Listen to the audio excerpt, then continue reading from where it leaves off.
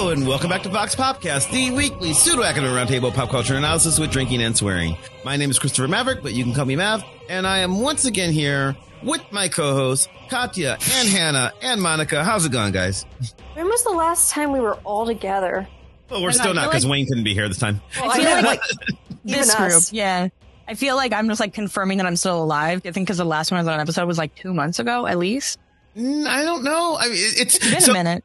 The last several weeks has been just two people most weeks. Usually I'm one of them, but then one of those weeks, it wasn't even me. It was Hannah and Wayne. And it's been a while since we've had this many co-hosts on one show, just because life happens and life's complicated and slow. And, you know, like, that's why we have 5 people, so that we don't have to like have everybody here, you know, most of the time. So I missed you guys, though. Hey.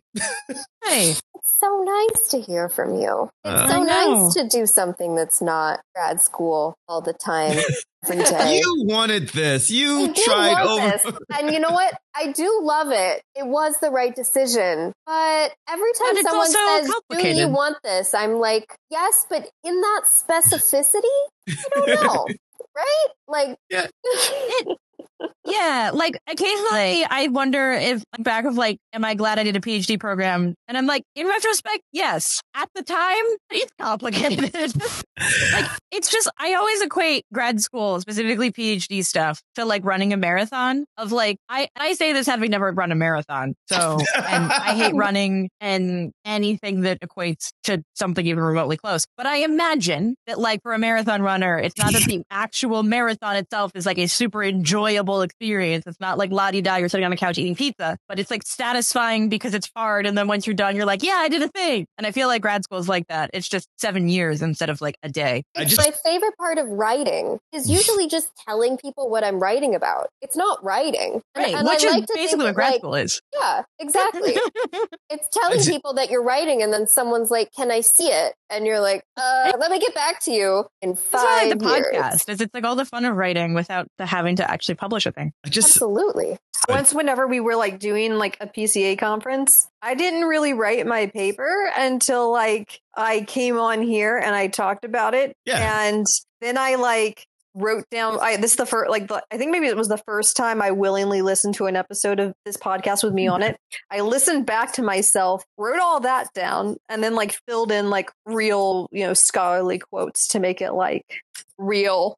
There are huge chunks of my dissertation that I did that way. And it says so, like in the acknowledgement section of my dissertation, it says that I wrote a lot of it just, you know, on this show and on my other show. But I do want to point out that like in Katya's finest dreams, when you're like just off the top of your head going, you know, and the most enjoyable thing that I can possibly think of to fulfill this analogy is sitting on my couch and eating a pizza. That was it.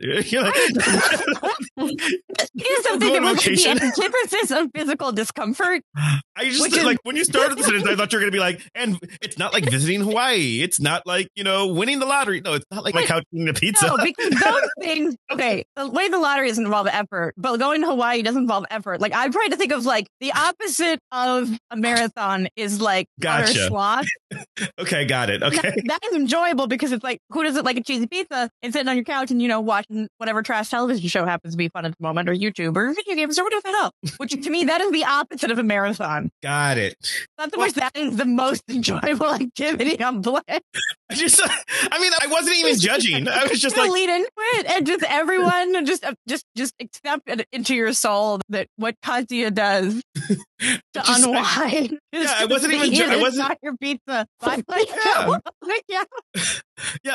was trying to not judge about it. I was just like, wow, that's her simple pleasure right there. We should say what we're doing, because before we get any more ridiculous, what is the topic this week? I believe it's a Hannah chosen topic. It's the everybody chosen topipic. What are we doing? Oh, I have no idea, because the topic is just what's on our minds, and I'm not a mind reader, so you're just going to have to tell me what you're thinking. I feel like we need a roulette wheel that we just put topics on the roulette wheel and like spin. Oh my God, that would be an amazing show if we had to do that one day. Oh, let us comment if let us know in the comments what topics we should talk about. Oh my God, it'd be like chat roulette, but making a podcast. That's what. No. That would be. I mean, it would be a fascinating episode one day to just be like, we got these 10 suggestions from listeners.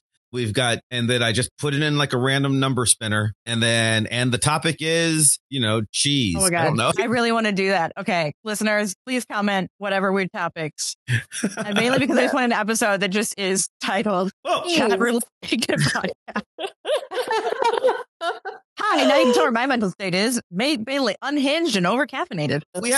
We've done this sort of show before, but it's been a while where, after we do so many topics in a row, a lot of things fall through the cracks, and it's just like, here's some stuff, here's what we've been up to lately, and we'd like to catch up and like just to know general thoughts on the changing world around us. So I guess that's what this is today. Like little topics that we want to talk about that don't make a full episode. So right, the other reason for these. Right. It might be, little, like it might be something personal about just us. It could be talking about like a TV show that we just didn't care enough about to like make a whole episode on, politics, whatever's on our mind. Right. It could be like anything, I have no idea. But we've done this before. So I'm looking forward to seeing where we go in the next hour. Well, if you want to know why I suggested this, it was because I was watching Love is Blind, because I do that apparently. Mm-hmm. And I was like, I want to talk to someone about this, but no one in this chat watches this. It's just me. I've been watching really bad Minecraft videos, so no, I have not been watching that. It's like, it's one of the only shows Netflix like releases in batches. Right. I know our friends over at Sex Love Lit have done a couple of episodes about it. They do enjoy the show. So yeah, I do not watch Love is Blind, but we do know that I plan my entire week around the 90 Day Fiance universe. So there's a part of me that I feel like Love is Blind exists in a space that is almost the opposite of 90 Day Fiance, right? Because 90 Day Fiance is one in which you are judging people based almost entirely on their physical appearances, because a lot of these people are meeting on the internet for the first time, and they're specifically looking for people who might be of a certain ethnicity, right? And so it is entirely what happens when you have to actually talk to a human being that doesn't stay a photo. And I also think it's sort of the antithesis of Love is Blind, because in Love is Blind, you sit down and you watch the show and it's all of these people who are like, I want to meet my soulmate. And you sit down thinking that love is real and all of these things might work out. And when I sit down and watch 90 Day Fiance, I go, fight, do it. Do it. Okay, to be fair, I don't actually, I will say I watched the first season of Love is Blind 2020 because I was finishing up my dissertation and I was like, well, this looks like the complete opposite of thought brain things. Let's go.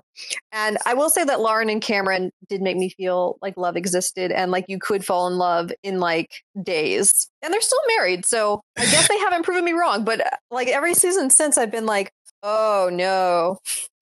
Oh no. To be fair, most of the people in the first season, I was also like, oh no. I think one of my friends recently described this show as just slow motion disaster, in that everyone is making decisions that you just can't support. So the entire time you're drinking wine and just but no, don't make that choice. Don't. So I would like this, is what we're saying. Because I just assumed, because I have watched enough of the little previews that pop up on Netflix. I've personally not watched it, so being this is too hopeful for it to fill the massive black hole in my heart that I'm looking for when I sit down for garbage. No, it is not. I doubt you will walk away super hopeful. Although I will say the thing I found interesting about this season is I did think Lauren and Cameron were cute in season 1, but I was like, okay, reality TV. This season made me cry. I've never cried at reality TV, because one couple was so you could tell that they really cared about each other. But the guy made the decision not to get married to his fiance. He said no, but they still loved each other. And I was devastated by how real it all felt. And the mom was hugging the girl because they really cared about each other. There was just so much mutual respect. And it didn't belong in the same show as the rest. That's sad in its own way, but also kind of nice in its adulting in an emotionally respectful way. They're still together. Spoiler alert. They're dating. Because the show has this false dichotomy of you must marry after a month of dating or walk away from it for forever. And it's so horrifyingly unhealthy. The thing that really gets me about the show, I realize now after watching several seasons, is that people are like in a pressure cooker, you know, like especially the women, I think, come on the show because they really want to find someone to get married. Like, I think overall the women are of a much higher quality than the men from what you see on camera. Higher quality, nicer people, higher quality, cuter, higher quality, just not assholes. What do you? I don't know what you mean by that. Like everything. Like I won't judge people's physical appearances really, but like they cast, you know, generally attractive people for, you know, a show called Love Is Blind, which like that title is like, you know, something else anyway. But like you know, just they're men on a scale often, of I never want to talk to this person again / they seem like a wonderful human being. Let's get coffee. It sounds like the women are more on the let's get coffee and the men are more on the middling. Is that kind of what you're trying to say? Yeah. And like, there's like a couple of women who like seem pretty irredeemable based on what is filmed, but struggle to like name like men I think are good people from the show besides like one or two. If like that gives you like any, like, you know, it's reality TV, but like I feel like these women are like pressured to like find someone, and so they end up dating someone who seems like not interested in them, and it's like very obvious, or who are just outright jerks. Like there's one guy from season 2 who's so terrible that like no one wanted him to come on like the reunion. Like they like the whole cast, even like the men, even like the other questionable men, like refused to interact with him, if I understand like the news stories right. So like it just feels like more of like what I grew up with, you know, like with the Ring by Spring stuff in college, and but like on a TV show. And like I wonder like how much of the, because you're saying like people are like, especially the guys not coming off well, I wonder how much that's like, I've not seen the show, but I wonder how much that's scripted, because when I see like people talking about their experience of dating on the internet, like apps, or just dating in their like especially like 30s, it all just sounds like what you just described. So I kind of wonder if like how much that's actually being set, like either through the casting or through like editing decisions they're making or whatever, that like they're setting it up to make it just sound like, yes, like yeah, it's a very contrived TV show, and like yes, they're in a pressure cooker, but like none of that sounds unsurprising. Oh no, it's just like I feel like the pressure cooker is it sounds too normal. Yeah. What I want is a man who like goes to another country and puts a condom on before he goes swimming because he's worried about things going up his pee-pee. Which is I'm sorry, what? An actual plot point of 90 Day Fiancé. Yeah, what I want is you want more train wrecky people. Yeah, like I want someone who is a stripper who then has to come to America and live on their boyfriend's parents' farm and like learn how to shovel actual shit. Like that is my level of like I want. There's no hope for a good life. Yeah, there's dysfunction, but maybe not that level. But I will say that if you watch the after the altar specials where you follow people a year later, that's where it gets really messy. People actually get married after knowing each other for months. This reality TV is wild, people. So each season, 2 couples have gotten married. The couples from the first season have stayed together. Both couples from the second season got divorced, and so like they filmed the after the altar reunion special like before those couples announced they were getting divorced. So like at the very end, it like seems like the couples are like working on their marriage are totally fine. There's like a 10-second title card that's like, by the way, both couples are getting divorced, but they still believe in love or something, which is funny. And like the third season, which I just finished, 2 couples also got married, and 1 couple is dating and like made the mature decision not to get married. There are more ridiculous things I have seen / heard of, but oh boy. So there's people get shows married that I want to point out.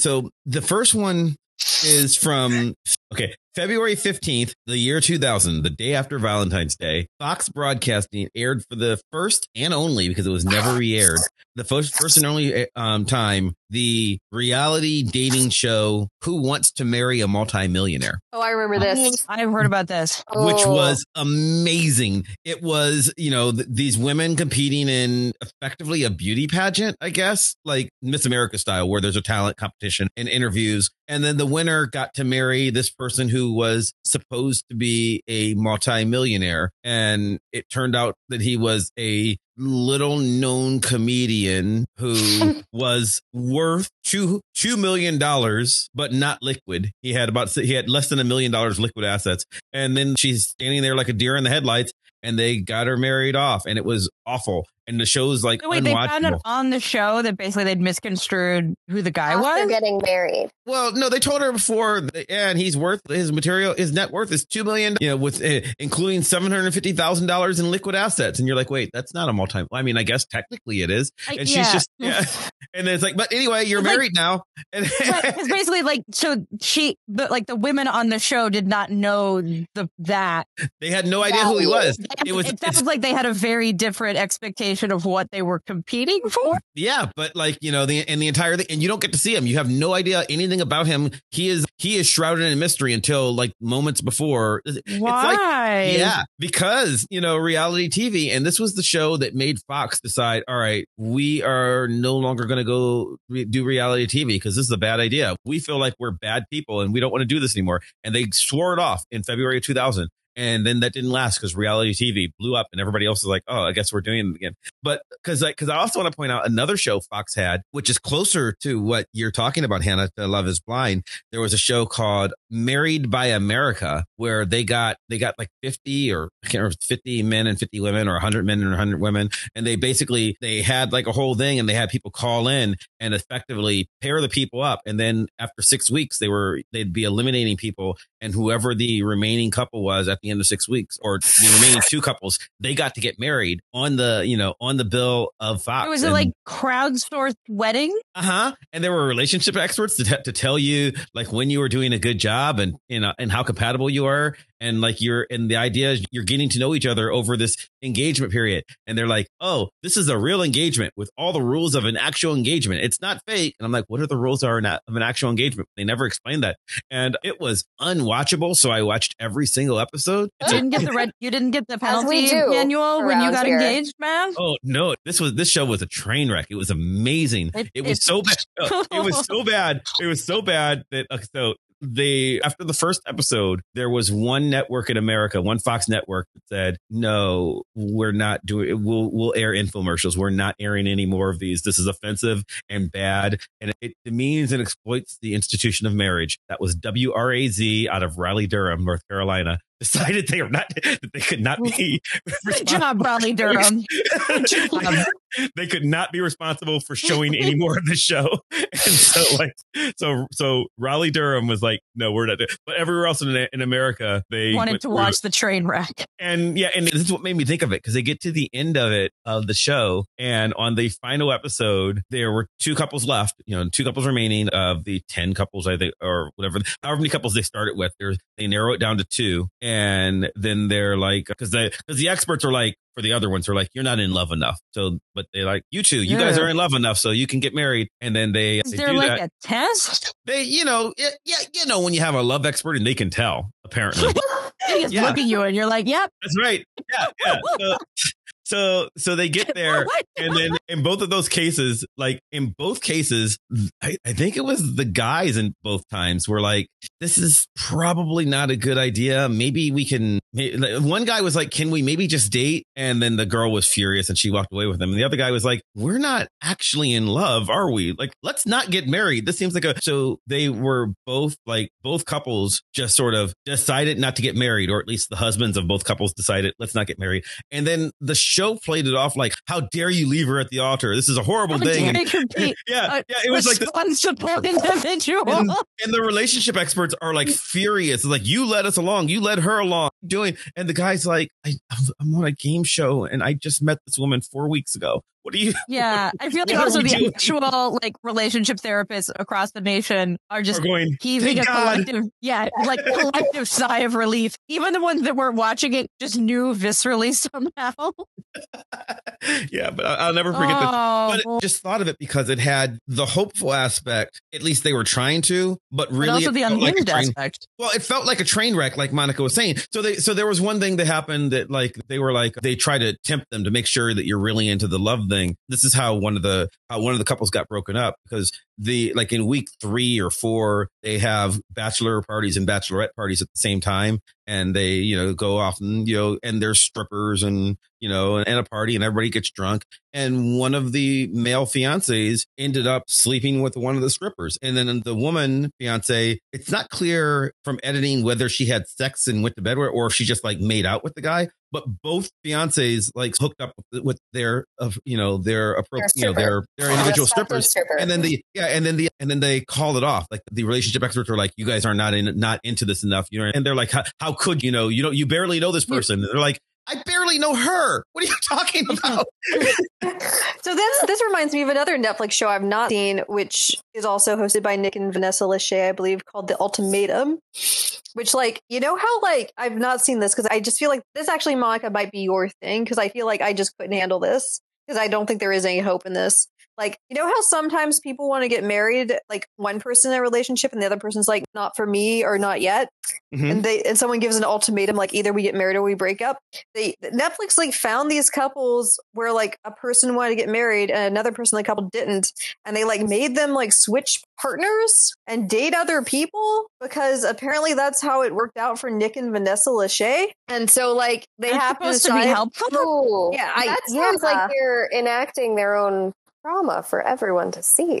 And like I haven't watched it, but I don't. I think there's like a fine line between like you want to watch a train wreck, but it can't be so cringe as to just be like painful. Everyone needs to be unlikable for me to want to watch a train wreck. That's the like. I want this to happen to good people. Like I want this to happen to like. I don't know. There's something refreshing about terrible people. I think it's also like people need to. I mean, I think it's also like people need to go. It's like I need to have some reassurance that they know what they're in for. Like, because like some reality TV shows, they don't like fully disclose the premise. Especially like I feel like earlier reality TV shows. I feel like it seems like it's. I don't know if there's actually anything prohibiting them from doing that, but there does seem to be less of that now. Maybe question mark. I think people just know what reality TV is about now, right? Yeah, like you're not surprised by it anymore. Yeah, so I feel like, especially in the really absurd ones, like they know what is about to happen to them, and it's all like they have signed up for what is about to happen. Whereas I feel like some of the more like not normal exactly, but like the less extreme ones, there's a possibility that like people go in thinking that they're gonna like find their person or win $1 million or whatever it is, and it's like I don't know. It's just like you just want to just pat them on the head and give them a cookie. I always worried about the Jerry Springer show, which was not a show, but like if your significant other asks you to go on the Jerry Springer show for whatever reason, why would you do that? I mean, like who shows up to the Jerry Springer show? Not clear why they're there. Like if you're in the soundproof booth, there's nothing good for you outside the soundproof booth, right? Like once they bring you out onto the stage, something has gone horribly wrong. Like the best you can possibly hope for is that your significant other is like transitioning gender. That's the best case scenario, right? Like everything else is I'm cheating on you with your brother. Like literally, I've never seen any episode where it's like you're about to have a good time on this show that your life is about to look.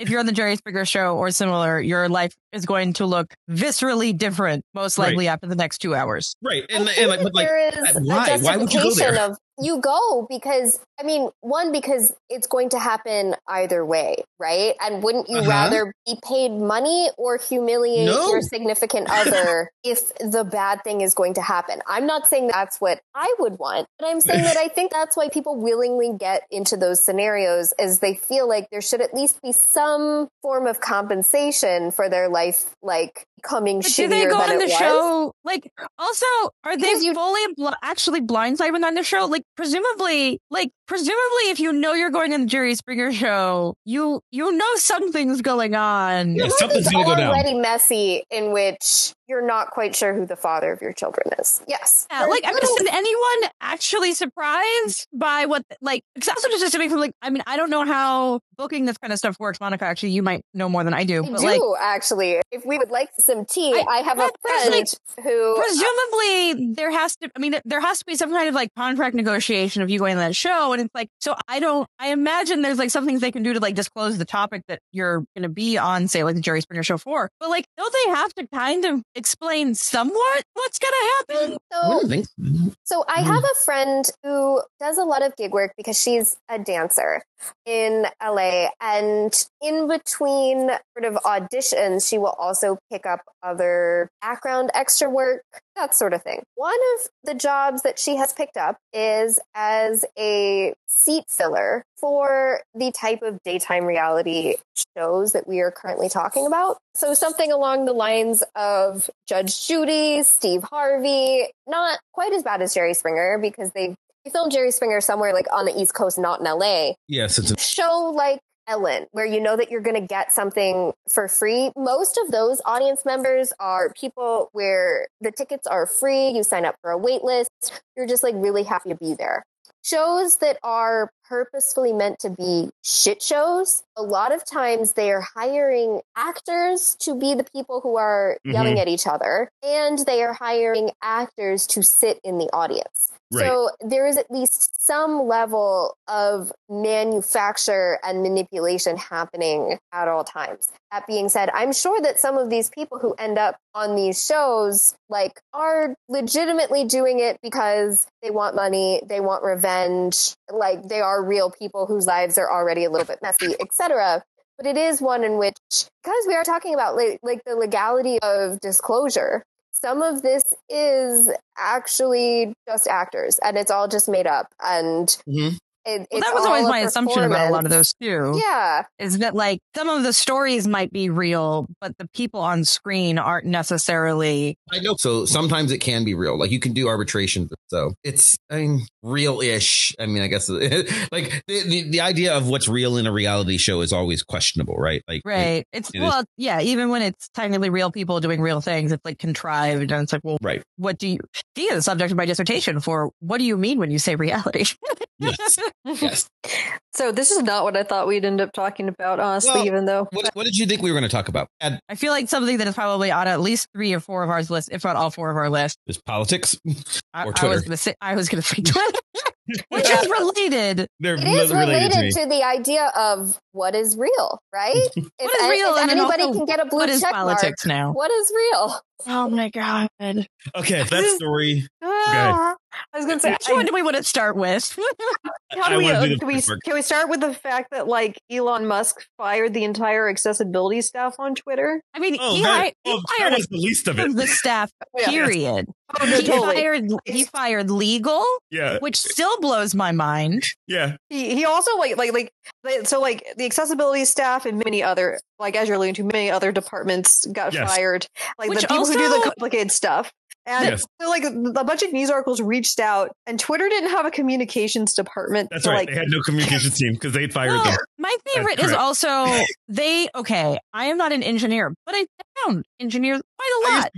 Right. I was going to say, so like they fired a lot of their engineers.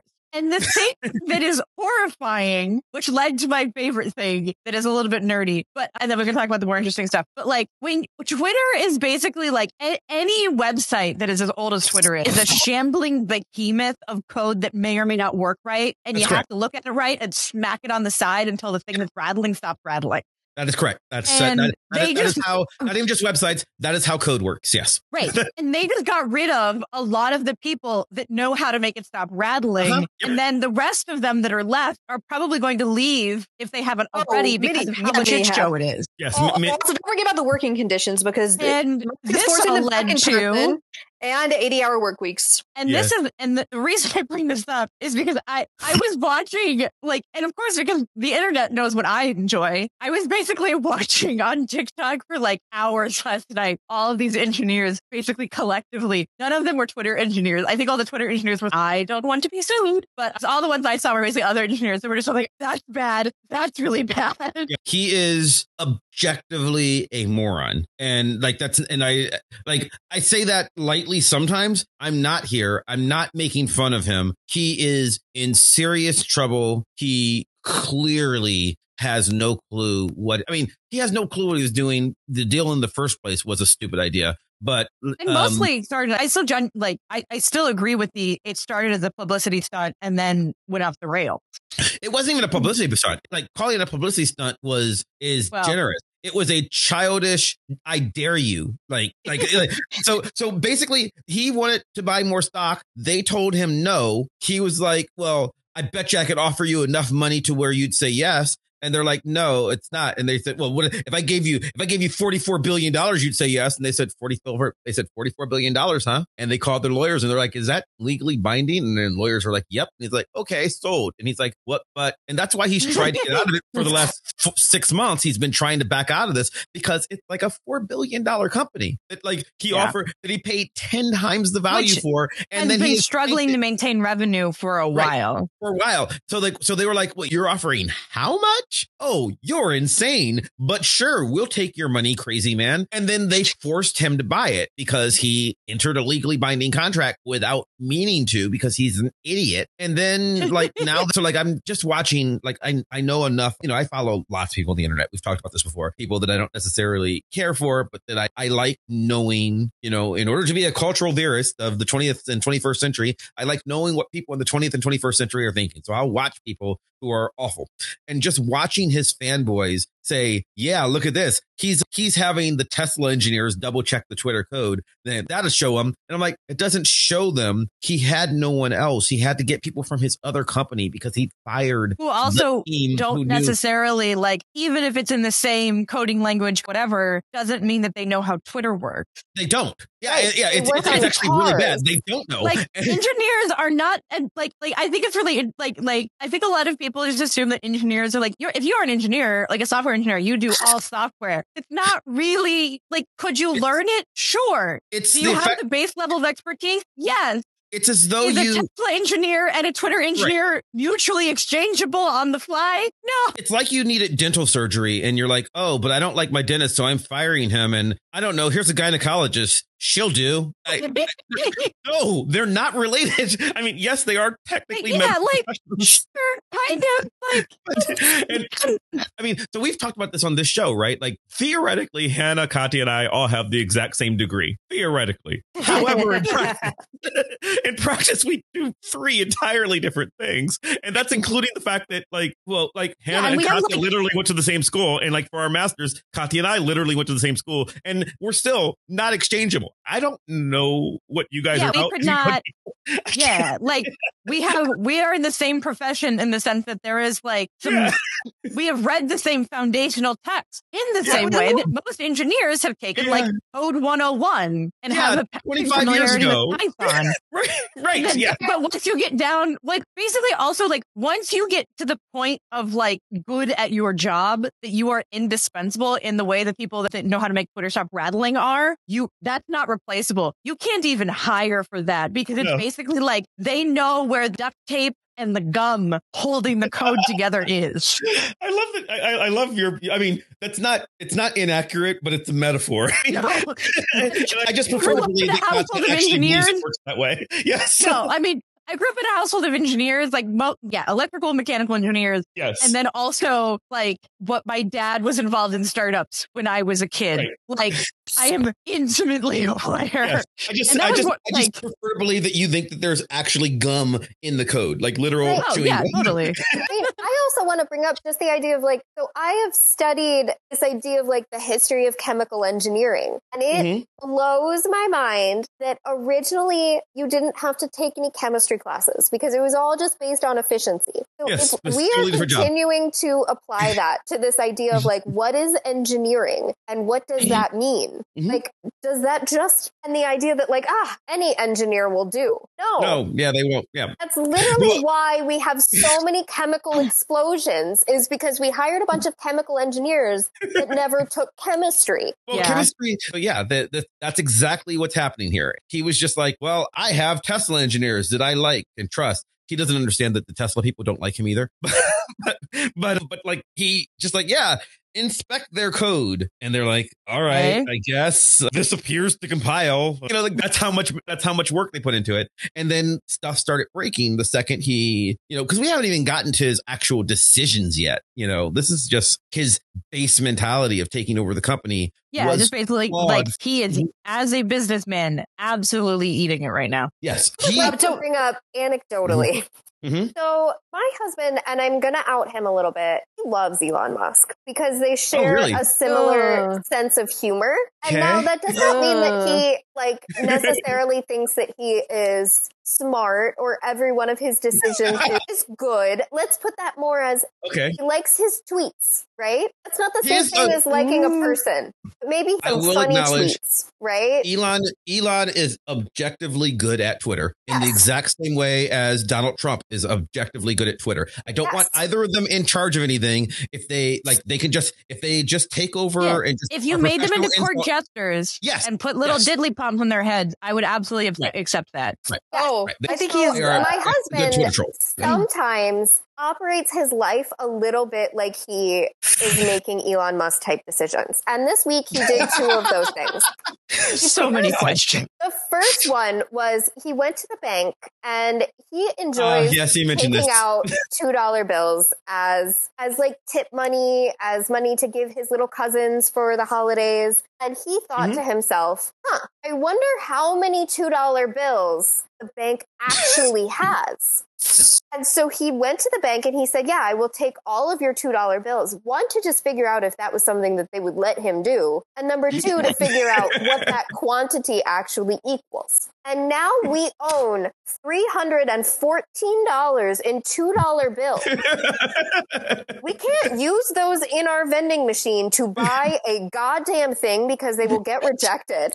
Every cashier that we go to is like, I don't know if I can accept this as legal tender. I respect it. I'm sorry. I agree with this on so many levels. Funny and respectful, but there is also something about that is very much like Elon Musk buying Twitter, which is like, it absolutely is. But what now? Like now we are stuck with this giant stack of non-functional, like garbage monopoly money.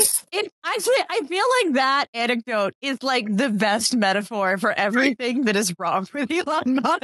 Just cost that my husband did this week. Not 44 billion, right? Yeah. Well, I feel like at that scale, it's annoying but whimsical and entertaining when you get to dealing with a social media site that has massive influence over politics. It's now, oh God, why?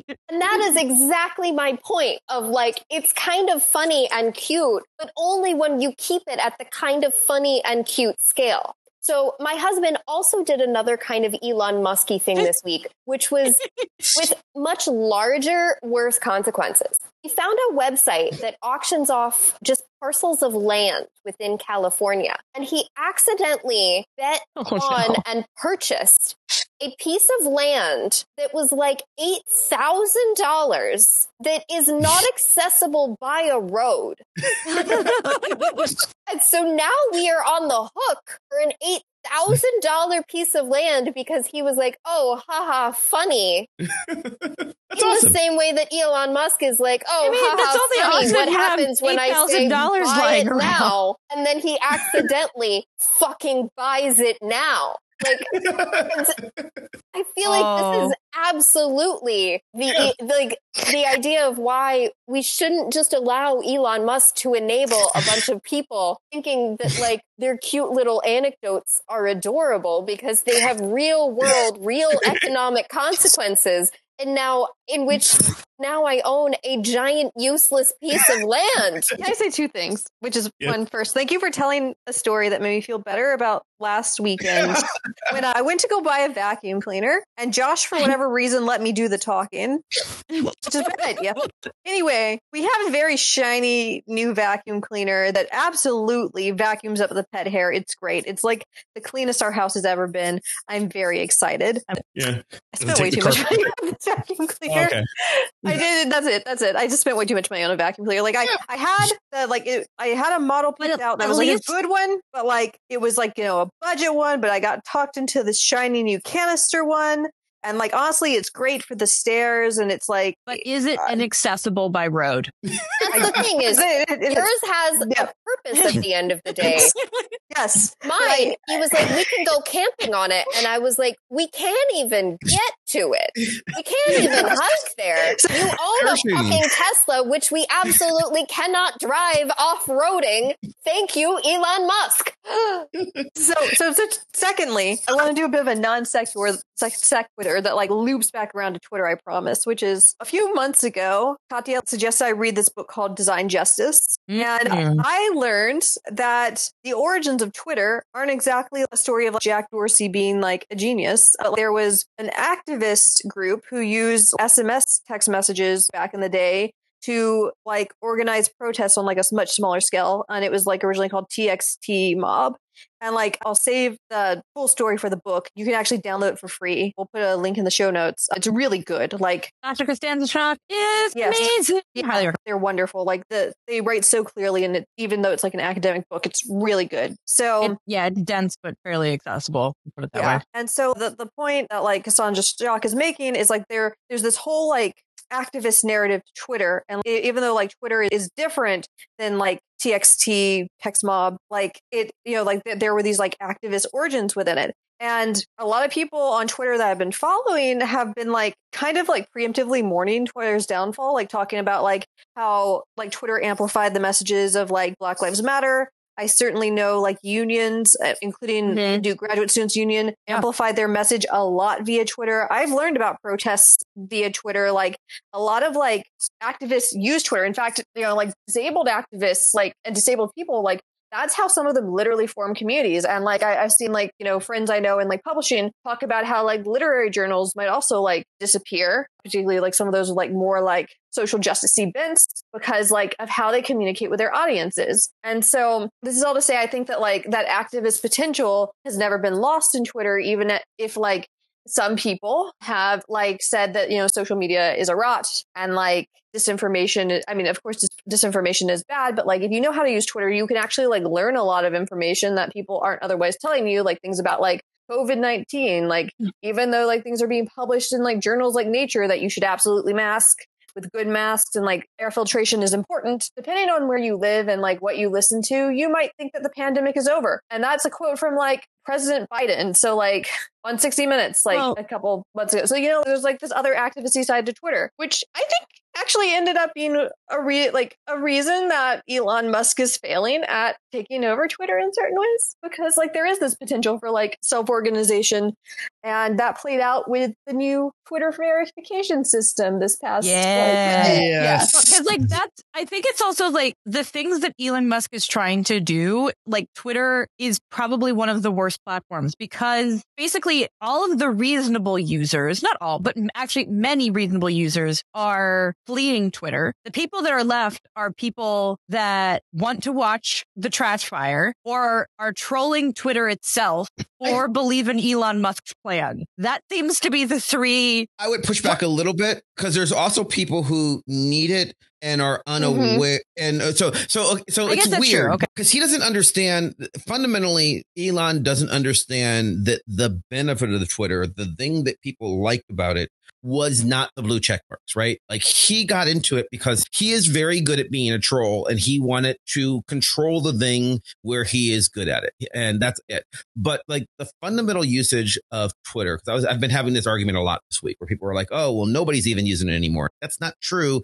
They're using it. It's just like, yeah. Well, but just there are people who need it for non-trolly broadcasting things that are more or less invisible to Elon because he's not paying attention. So, for instance, on my other show, my co-hosts there, Anna and Andrew, they run the Sequential Scholars Twitter feed. It's a digital humanities project that they run. And I was the guest scholar for them last week. And I wrote a couple things for them where they're doing actual scholarship that normally people would never read because who the fuck reads academic journals on comics besides, me and Monica and sometimes Wayne, right? Like that's literally your audience is really tiny if you're trying to publish to traditional academic outlets.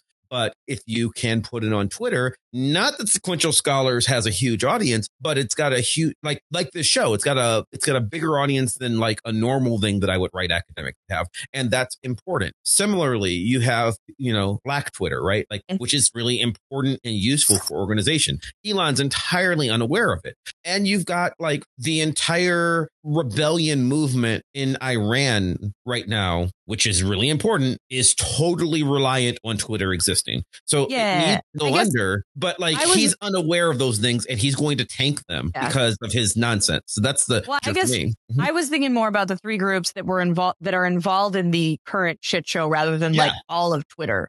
Right, because who like are getting affected by it. Is like happening on like that is happening on I feel like a different Twitter verse. That's a strange word. Almost entirely. Servers, but it's the same servers, but there's no interaction, right? Like all the people who are using like academic Twitter, they're not involved in this, but they're scared shitless because he's going to tank the platform that they need. Like we need it. It's really weird, right? So I mean, is he going to like? I guess that's one of the things I'm interested in. Is it's like, is he going like basically? Because there's some people who are basically like, this is the end of Twitter, full stop. It is going to disappear sometime.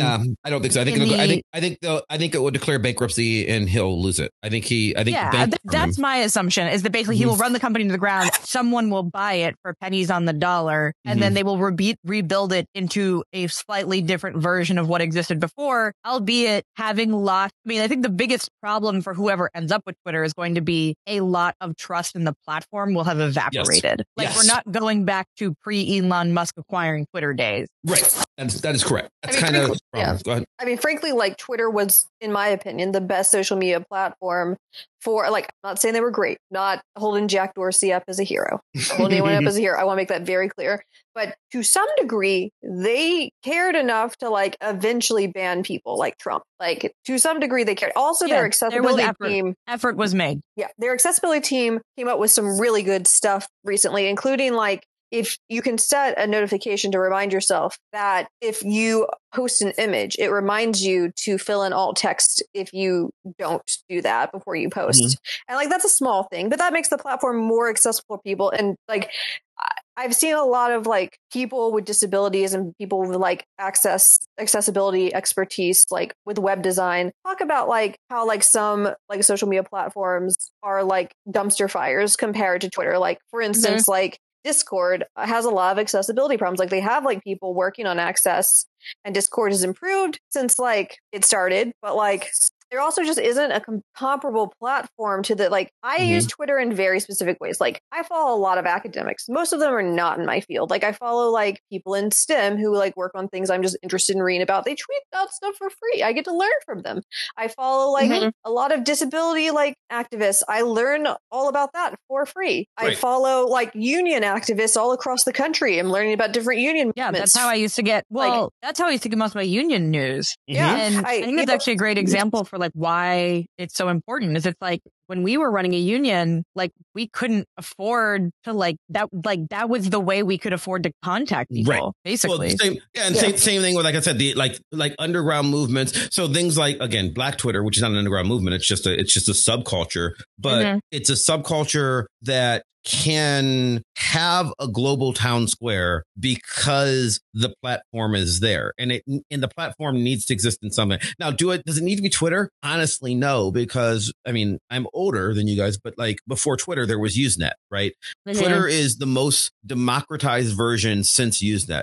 Probably second best is Facebook, which, Facebook's weird because people are like, hey, nobody uses Facebook anymore. That's not true. Facebook has 3 billion users. That's down from 4 billion, but it's still the largest social network on the planet. And that's like active users. Twitter has probably half a billion active users. It's like comparatively, it's not the same. Yeah, it also depends on like what groups you're trying to reach. Right. Yeah. And that's exactly a point. Like you need something. It's harder to be. Facebook is used a different way. Even like in the old days, LiveJournal is used a different way. Usenet was used. The power of Twitter was in accidental discovery, which is actually really useful if you want to have a democratized random experience. It worked really well, like in the academic sense, a rhetorical town square, a public forum, TM, right? Like in the public sphere, that's what Twitter did. And it was what was theorized as the future of communication by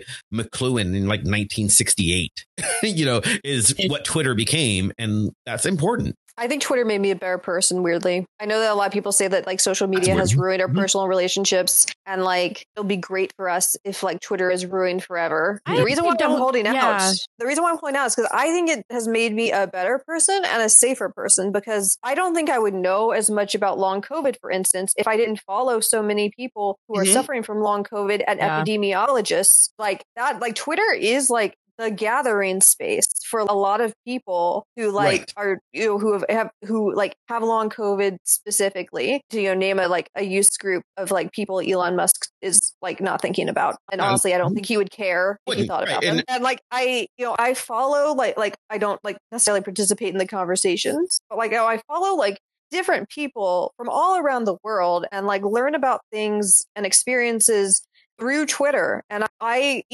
think even on the show, there are examples that you could pull if you like went back through the archive where I said, I like was following this person and here's this tweet and here's this thing I haven't thought of before. And it like has shaped my thinking. And like, I hear the Twitter voices in my head when I make decisions about things. Like I follow things about like accessibility. Like there's a Twitter handle that I can find that like tweets out like, small tips about how to make things more accessible, accessibility awareness. Like here's how to write good alt text, by the way. Here's like some things you don't need to do, like say image of something, because the screen reader will identify that as an image. But you can also provide this context by saying things like, it's like a photo, like that can help provide helpful context, but you don't need to just say like plain old image, So I've learned a lot about how to like make my own content more accessible by just following an account and like checking Twitter like a couple times a day. It's like not necessarily the most magnitudinal shift, but like it's something that's like changed how I do my work. Well, and as someone who is increasingly less online, that's a weird kind of double negative. Anyway, like I'm not happy about like the quote unquote downfall of Twitter, because it's like even though I have not been active on Twitter for like a long time because I find it exhausting, like it has value. I mean, and like my thing is always like, as one of the digital media people on this episode, I don't know why I'm doing this voice, but we're doing. Like, I think one of the things that's complicated about stuff like Twitter, I think especially when they're dealing with the volatile stuff like what's currently happening with Elon Musk, is like you're dealing with a company that is also a media technology, because like it's not the way because it's different than say like radio or television, because like there's multiple television providers, there's multiple radio stations. If a single radio station goes under because an Elon Musk decides to drive into the ground, like there's other radio, the utility of the technology doesn't disappear. That's not really true with social media, because of something Mav mentioned earlier of like the way that the sites are built kind of like shapes their uses. And there's not really another Twitter in the same way that there's not really another Facebook or another Instagram or another TikTok. Right. And every time somebody tries, they fail, right? Like Facebook or Instagram's whole thing when they were like, it's all going to be about reels now, because I'm like, stop trying to be TikTok. No one wants that. The TikTok, no one wants that. And like, do the thing that you're good at. And I think that the challenging thing though is that like when a company, so like with other media technologies we've had previously in history, if a company goes under, that technology is still around. Whereas it's not like the technology disappears exactly.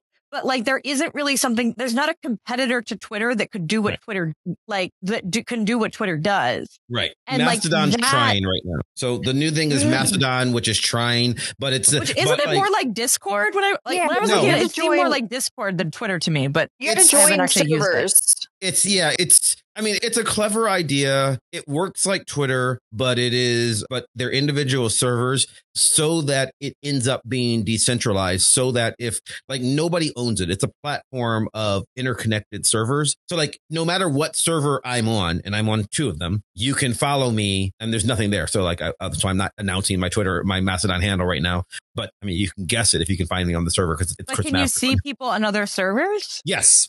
Ah, okay. But they live on their server, but you can subscribe to them on your server. So I see. There's a point to it. It's a good idea, but like the user base right now is infinitesimal. So is it gonna work? We don't know. And probably there should have been a competitor to Twitter, ready to take that spot. but there wasn't, right? Like, Yeah. so there's that. Dorsey is trying to do his own thing, his own version, which I think he Blue Sky or something like that's not ready yet. But cool. but in all honesty, the two closest things to what Twitter is are Parler and Truth Social, both of which are even more problematic, right? And by the way, I'm on both Parler and Truth Social because, again, I'm a crazy person who needs to watch everything. But like Truth Social, certainly no one wants to be on Donald Trump's, service, but it's exactly a Twitter clone. That's exactly what it is. It's just trying to be Twitter. So like the technology still exists. It can be copied. Right. Because hell, Trump did it. But it's like, it's like no longer about, it's like, it's not, I think we're about to say the same thing. It's like, it's not about the technology. It's about what the platform allows you to do. And there's no other platform that'll there's no other because platform. the user base matters. Yeah. The user base matters. Mm-hmm. And I mean, the other thing that's also like weird when a technology and a company kind of become almost synonymous, or at least the value of the technology, I should say, is like, so social media companies, while being quite successful as companies, they're really difficult to kind of maintain revenue other than, I mean, advertising, which is one of the reasons why all of Elon, like not all, but many of Elon, like Twitter's advertisers leaving because of Elon Musk shenanigans. Is a huge deal. But like social media companies like always kind of struggle to some extent with revenue because like the thing that they're selling isn't, you're not buying. You're selling users, right? Yeah, you're selling users and then it's like you're basically or ads of basically you are just by virtue of using the thing that you actually want to use exposed to what they're selling. Right. Which is just a really complicated and kind of precarious business model. But so, not a new business model, right? Yeah. Because that's inherently what television is also. Even though but television works differently structured around. Yeah, but you can also monetize like by paying for like I mean we do with cable. Like cable is like we have cable where you pay for subscription packages and there's revenue that comes in that way. Yeah. Or you can or if you have like government or like public channels, like your tax revenue goes towards other things like that. So there's like the thing that maintains it like is at least in part outside of not just advertising. The point that I'm getting at is one that Mav, I think that you started to bring in earlier, which is this idea of like public humanities and accessibility and the point of that's what made TV so revolutionary, right? Was the ability for everyone to sort of have exposure to these things. And that's also the thing that originally made Twitter special and the thing that McLuhan literally predicted. But it's also the thing that like decentralizing knowledge is in itself inherently really important, even though it leads to misinformation. The idea that we are no longer like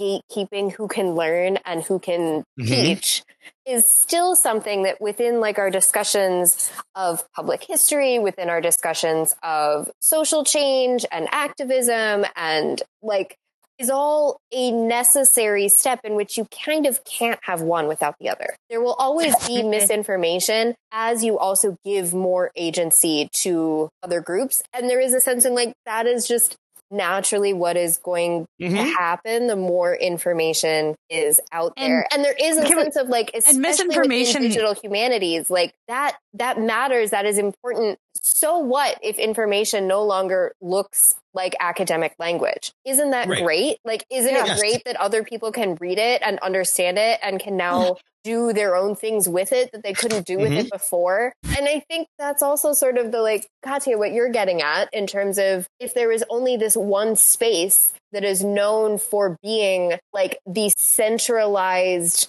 I guess, almost database of digital humanities and of learning, and Twitter being this place that originally was the only part of the internet that the Library of Congress was archiving in its entirety, right? Like that is something of like, it's a bigger problem, this idea that we are losing this database, right? And I also want to jump in here and just like, because I think there's something there's something that has irritated me for a very long time in how we talk about social media platforms, especially since the Donald Trump era. And the reason I hate the term fake news is because journalists in the rise of Donald Trump in politics kept talking about fake news like it was a new thing. It's not. And it's also, and I think it's really important to like constantly remind ourselves it's not new because even like, yes, like exactly what you're saying, like democratizing like knowledge and decentralizing knowledge does increase risk of misinformation, but it doesn't, it's not the sole origin of misinformation. Right. And I think that's something that's really important because I think a lot of times, especially in like media narratives, when I see they talk about this, they talk about social media and they talk about this democratization as if this created misinformation. Right. It doesn't.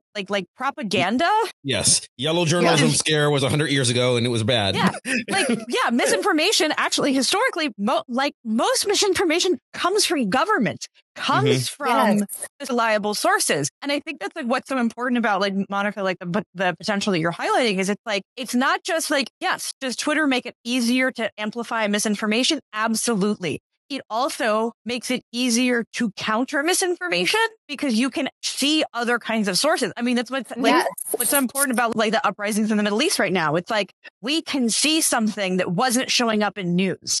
So I want to build on what both of you are saying in two ways. First of all, I think that like this like democratization of information and like the role misinformation plays in social media is a great argument for the humanities in general. If like, I don't want to reduce education down to job skills, but if you're looking for like job skills, a really great thing that the humanities teaches is the evaluation of sources and like understanding the power of narrative and like understanding like the roles, like the roles like people play in like writing something like history, like capital H, or like, like critically reading textbooks and being like, hey, why are all the sources white men? Like doesn't that like skew how the stories we tell about like how science was like, built as a knowledge base? And secondly, and all of that is counters misinformation. Yeah. Like, that's how you actually fight for misinformation. It's not by shutting down platforms. It's by teaching people how to process things critically. Like journalism, like they, like one example of misinformation that journalists propagate all the time that many people on Twitter like actively analyze is that police lie. Like they're considered a credible source. Like when I was a journalist, I was taught like, oh, you don't publish anything without like checking with like the police department and like you gotta get your information through this way. But like police also lie. And like social media has exposed just how badly they lie many times. And like journalists, just not all journalists, of course, but many journalists just like accept those narratives. Like we know the government lies to us thanks to like what has happened with COVID. And like, yes, information changed as like people learned more, but also there were lies sometimes involved people blatantly lied and still are lying or downplaying. So like there's like like what is deemed a credible source or a dominant narrative that's not always the case. And like you can see this, maybe to pivot to another topic I know is on at least some people's lists. You can see this with the midterm election this past week. Like Josh and I watched the ABC news coverage that night because apparently we make bad choices. But like one thing I like, and I could have missed it. I'm going to just like put a caveat on this and say I could have missed it because maybe they said something later. One thing I think was really missing from their coverage of places like Florida and North Carolina, or just generally, is that gerrymandering plays a big role in how like elections are determined in this country.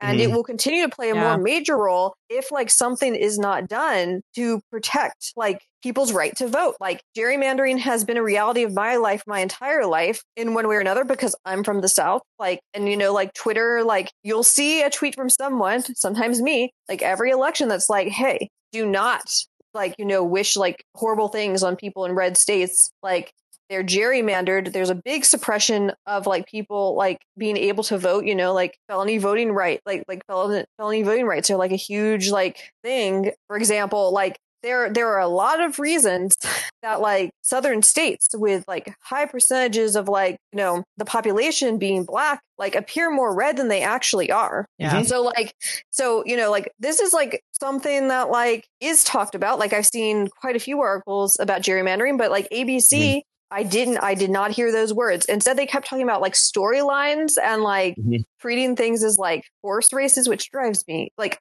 okay, like, to be fair, I should point out that CNN did cover that they did. I mean, it turns on the network. Yeah. CNN was very much on top of this all night because now the difference is CNN has more time to fill than ABC does. ABC is not doing wall to wall politics every night. They did it just for election night, right? Like, which is why I say I'm not saying that like other networks didn't cover it or there weren't other like things, but like like the stories get told, and then like like like a lot of people were like, did abortion really matter? It was probably the economy. And then like, if you look at the results, it mattered a lot. Yeah. Like every like abortion measure also, on the ballot, like, also like abortion is also an economic issue. Yes, absolutely. It is. Everything like realistically, everything is an economic issue. Realistically, like the idea that we talk about stuff like it fits into these neat little buckets. It's like no. Like there were several measures, including one in Oregon, about basically like writing in the state constitution that like prison, like basically like the idea that like prison slavery is not like acceptable. And that was on I forget on the count of states, but that was on that or similar. Was on the and it's like that's an economic issue. It's also a human rights issue. Like it's a lot of things. And it's like, I don't know. I feel like this year more than most years, like I always find the way that we talk about politics exhausting in this country. And I'm sure that this is true in many countries. It's not just an American thing, but American politics, what I know. And it's just like, I'm exhausted, especially by watching like the more like politics wonky channels. Like you were saying, Hannah, that like, it's not like some of these channels, like it sounds like a horse race. It's one of the reasons I didn't watch like election night politics is it's like, especially when it's stuff like abortion or like prisoners' rights or like other stuff where it's like, this is not a contest. Like this is people's lives. And it just drives me abs. And I know that like people like journalists and things like that, like know that. And I know part of it is also this is like a big night of their year. Like I get that because like they like eat, sleep and breathe politics in a way that like most people don't. And it's always like weird fanfare around it always kind of drives me nuts. I was actually in a bar on election night that happened to be also hosting an election celebration, or they were waiting for it to come in. I can't remember who the candidate was, but it was somebody that like, it was like local office that like they were very likely to win. And I was actually it was refreshing to see that like people were being celebratory and like I saw a lot of like, people congratulate each other for like a job well done, but everyone looked like, even though they kind of knew they were going to win, it was like game face on, like the actual work starts tomorrow. And I'm like, it was actually really nice to see. Especially because it's local politics. It's like all the people in that room probably have way more influence over my daily life than people in Washington. Well, the thing that really gets me about some of the people who cover elections is like they're so detached from it. Like they almost seem giddy about the idea of certain candidates winning just because it fits the storyline rather than like. Do you have to though? Also, I wonder if you like kind of have to be that way in order to cover that stuff all the time. Well, I think that's kind of what I was going to. I think there's a couple of different levels, right? There are people who are going to be on these panels, pundit panels,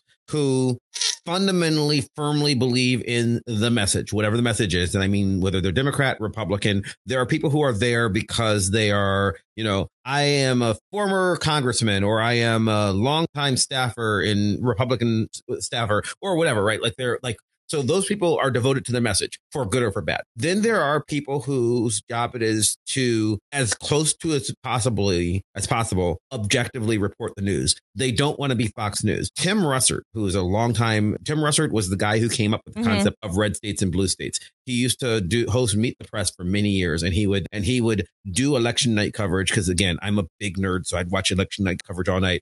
So in the 2000 election, Bush v. Gore, he sat there with this whiteboard scribbling out the numbers because they hadn't really invented those like big digital screens that everybody stands in front of now. So Tim Russert was just there with his whiteboard, which is now in the Smithsonian because fuck yes. But anyway, Tim Russert was this guy where he talked in an interview. They're like, well, we can't tell. Do you favor the Democrats or the Republicans? Like do you just not say? How do you stay this objective? And Tim said, this is going to be really hard to say. And I don't want you to take it the wrong way. He goes, I have not voted in an election for 25 years. And people were like, how? You care?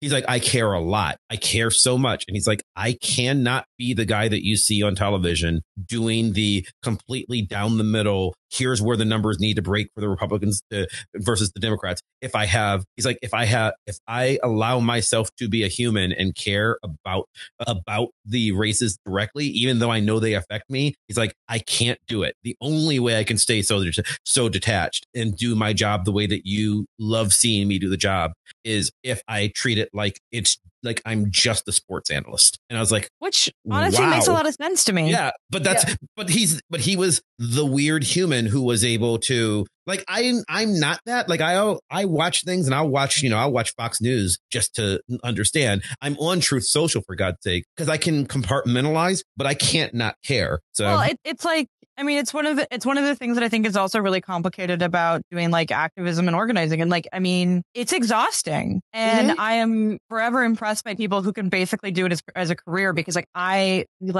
I am active when I can be, but like it is exhausting, and I couldn't do it full time. Like the amount of, and it's one of the reasons also, like, I am not, like, I don't think I could be a politician either. Like I have friends who work in local and state politics in Oregon, and I'm like, and I see what it does to them. Like it is, I don't think people, especially for like individual staffers, like not like the fancy people you see on the news all the time, it is an incredibly emotionally difficult job if you care. And like, and I think like if you're, like a lot of my friends, like they are good at their jobs because they care so much about what's going on. But it also, like, it is a job that I could imagine could destroy you. And journalism is probably not that different. Yes, it's like, I can speak to that. Actually, I quit journalism because I cared. Like I would, by the end of college, when I was writing the student paper, I did not sleep because the news was always on. And I'm not saying I covered it well all the time, but like part of the reason why I left is I realized, there's no such thing as objectivity in, like, now I know it's a 19th century concept. There's whole books on that. Again. Also, like, I think that like I came to the conclusion that to live with myself and also like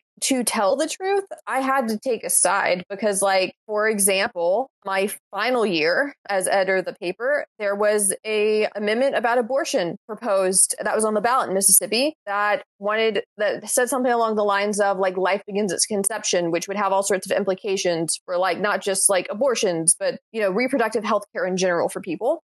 And as a human, as a woman, as someone who believes in bodily autonomy, as someone who cares about economic justice, who cares about healthcare being accessible for all people, I campaigned pretty hard in my free time with the people I knew to vote against it. In fact, I wanted us to take an editorial stand against it, which we did not end up doing for various reasons I won't get into.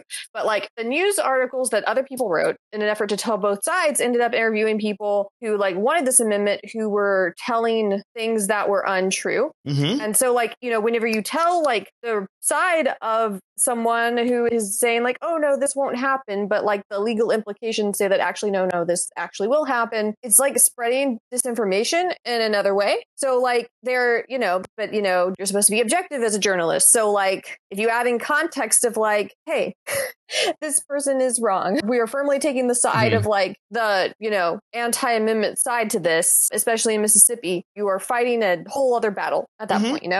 And like, this is true for loads of things. I don't even know what I would have done if I were running a newspaper, if Donald Trump was running either time, So like, I had to leave because I couldn't disconnect myself. And in my opinion, to tell the truth, I had to do a different thing. And like, there are, media publications that do that kind of work, who like do like that, like they're actively like using politicians because they deserve it, and or like what people would call like biased. But like there is this like myth of like the objective journalist, and it ate my soul, and I couldn't handle it because I cared too much, and it ate me, and I wasn't sleeping, and I wasn't doing well, which honestly, like when I got to grad school, I was like, peace. I feel at peace now. So we've resolved nothing. I don't know.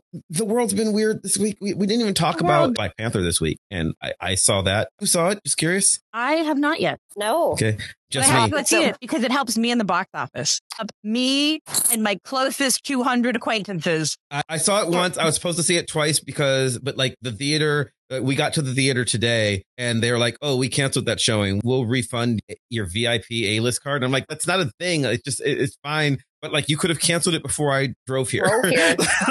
Yeah. I'm just, what? On opening weekend? What? You talking about me? Yeah. Like they canceled a showing on opening weekend? That's wow. For a Marvel movie? No, because their IMAX 3D projector broke. And that was but I'm like, why didn't you just run the regular IMAX copy? Yeah. I've seen it. I saw it once. Like, I don't actually care. I usually decide based on, I would like to see my movie that I am interested in seeing at this particular time, what is showing at that time. So I saw it in a mostly empty theater on Thursday, and there's nobody around. It was great. And I saw it in IMAX. And then Steph and I were going to go see it today, Saturday, as we record. And it was just like the time slot that we were both available was a 3D show, IMAX 3D. And we're like, okay, that's fine. And then we got there and they're like, oh, we have to cancel that show because the projector's down. And I'm like, well, you could have told me that before I left home. ICANN has other showing. Yeah. And they were like, well, we can shift you to the 4:00 show has space. And I'm like, I'm supposed to sit here for an hour and a half, but then like with previews and stuff, I'm not going to know. And then so Steph still hasn't seen it, but I have, and we'll probably talk about it. Thumbs down. It's good. It's not as good as the previous one. Here's my brief review, and maybe we'll talk about it more on next week's show. But I will definitely be talking about it on Wisecrack Live this week, which is a YouTube show that I'm on sometimes. But my general review of it is thumbs up. I enjoyed it. It is not the first Black Panther movie. I'm trying to very vaguely not give spoilers away, but one might understand that Chadwick Boseman is not in it. I mean, there's a couple of shots of him, but they're not, they're obviously from the first movie, right? I mean, this is not spoilers. He died, so he's not starring in this film. And no one else on the cast is the level of phenomenal actor that Chadwick Boseman was. They're good. They try their best. And it is a good, enjoyable movie. This will not be getting Oscar nods. It was an above average Marvel movie. There are parts that you might cry if you get emotional. Hannah will absolutely cry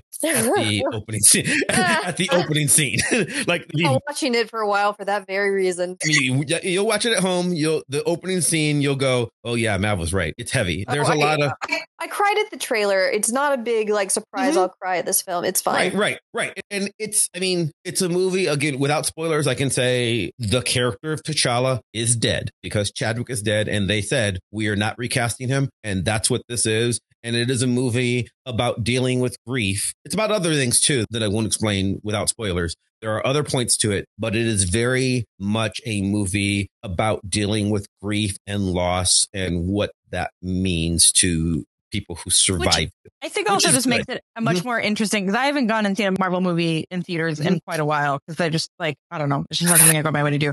I probably will go see this one because it's win the game. You were trying to win. I'm trying to win the game, but also it is. I feel like because of the context of Chadwick Boseman, the first Black Panther was an atypical Marvel movie. This one, I think, just based on the circumstances, it kind of also has to be. Yes. And it seems like they are trying to handle it well. So there are some things in this which were clearly from the previous script where I watch it and I go, okay, I see what this was supposed to be. This was supposed to be Chadwick Boseman dealing with this problem, right? And they rewrote the movie around his death. And so there are a couple of awkward bits, but also the way they handle his death is, I would say, the most respectful and also interesting way they possibly could have done it. I don't want to go too much into what we're going to talk about next week, but I was very impressed with the decisions they made to go, okay, here's the choice we're making. And you find out pretty, you'll understand where they're going with it in the first 3 minutes of the film. And then I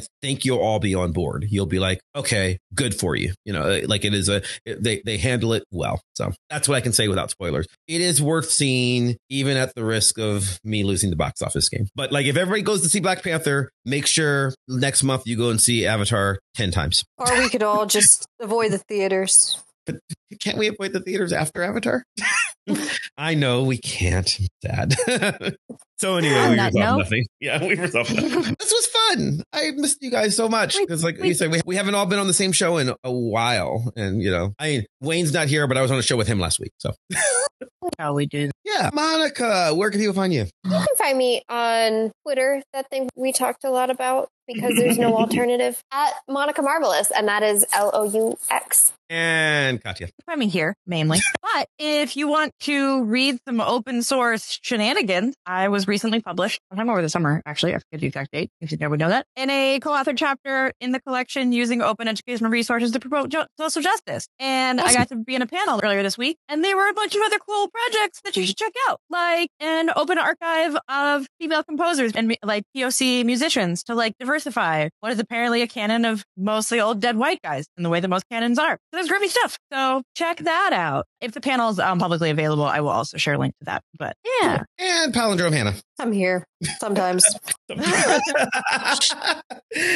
love like the longer the show goes on, we're more like, do I believe in the internet? I'm not sure. Other than math. And well, that's I literally, my job is to be an internet professor. No, I know, but I feel like you are more at peace with being online, and I feel like that, at least that I am. Whereas I feel like the rest of I have just there are secrets anymore. I've like been I've been on the internet too long in the head of 1990. social media CEOs, and I just don't want to anymore. I realized I've literally been on the internet since 1990. It's when I got my first public internet account, and I'm pretty sure that's before you guys were all born. That is the year I was born, Mav. Mm-hmm. Okay. Yeah, that's what I thought. And it's like, yeah, so, there's no point anymore. I mean, whereas now, like, as soon as children are born, some of them have, like, their own Facebook accounts and email addresses, like, within weeks, sometimes even before they're born. So, really, you're behind that. I wasn't an adult. I was in school, but, like, that's when I got my first account. So, But babies with social media accounts alarm me. That's a different episode. Mm-hmm. Anyway,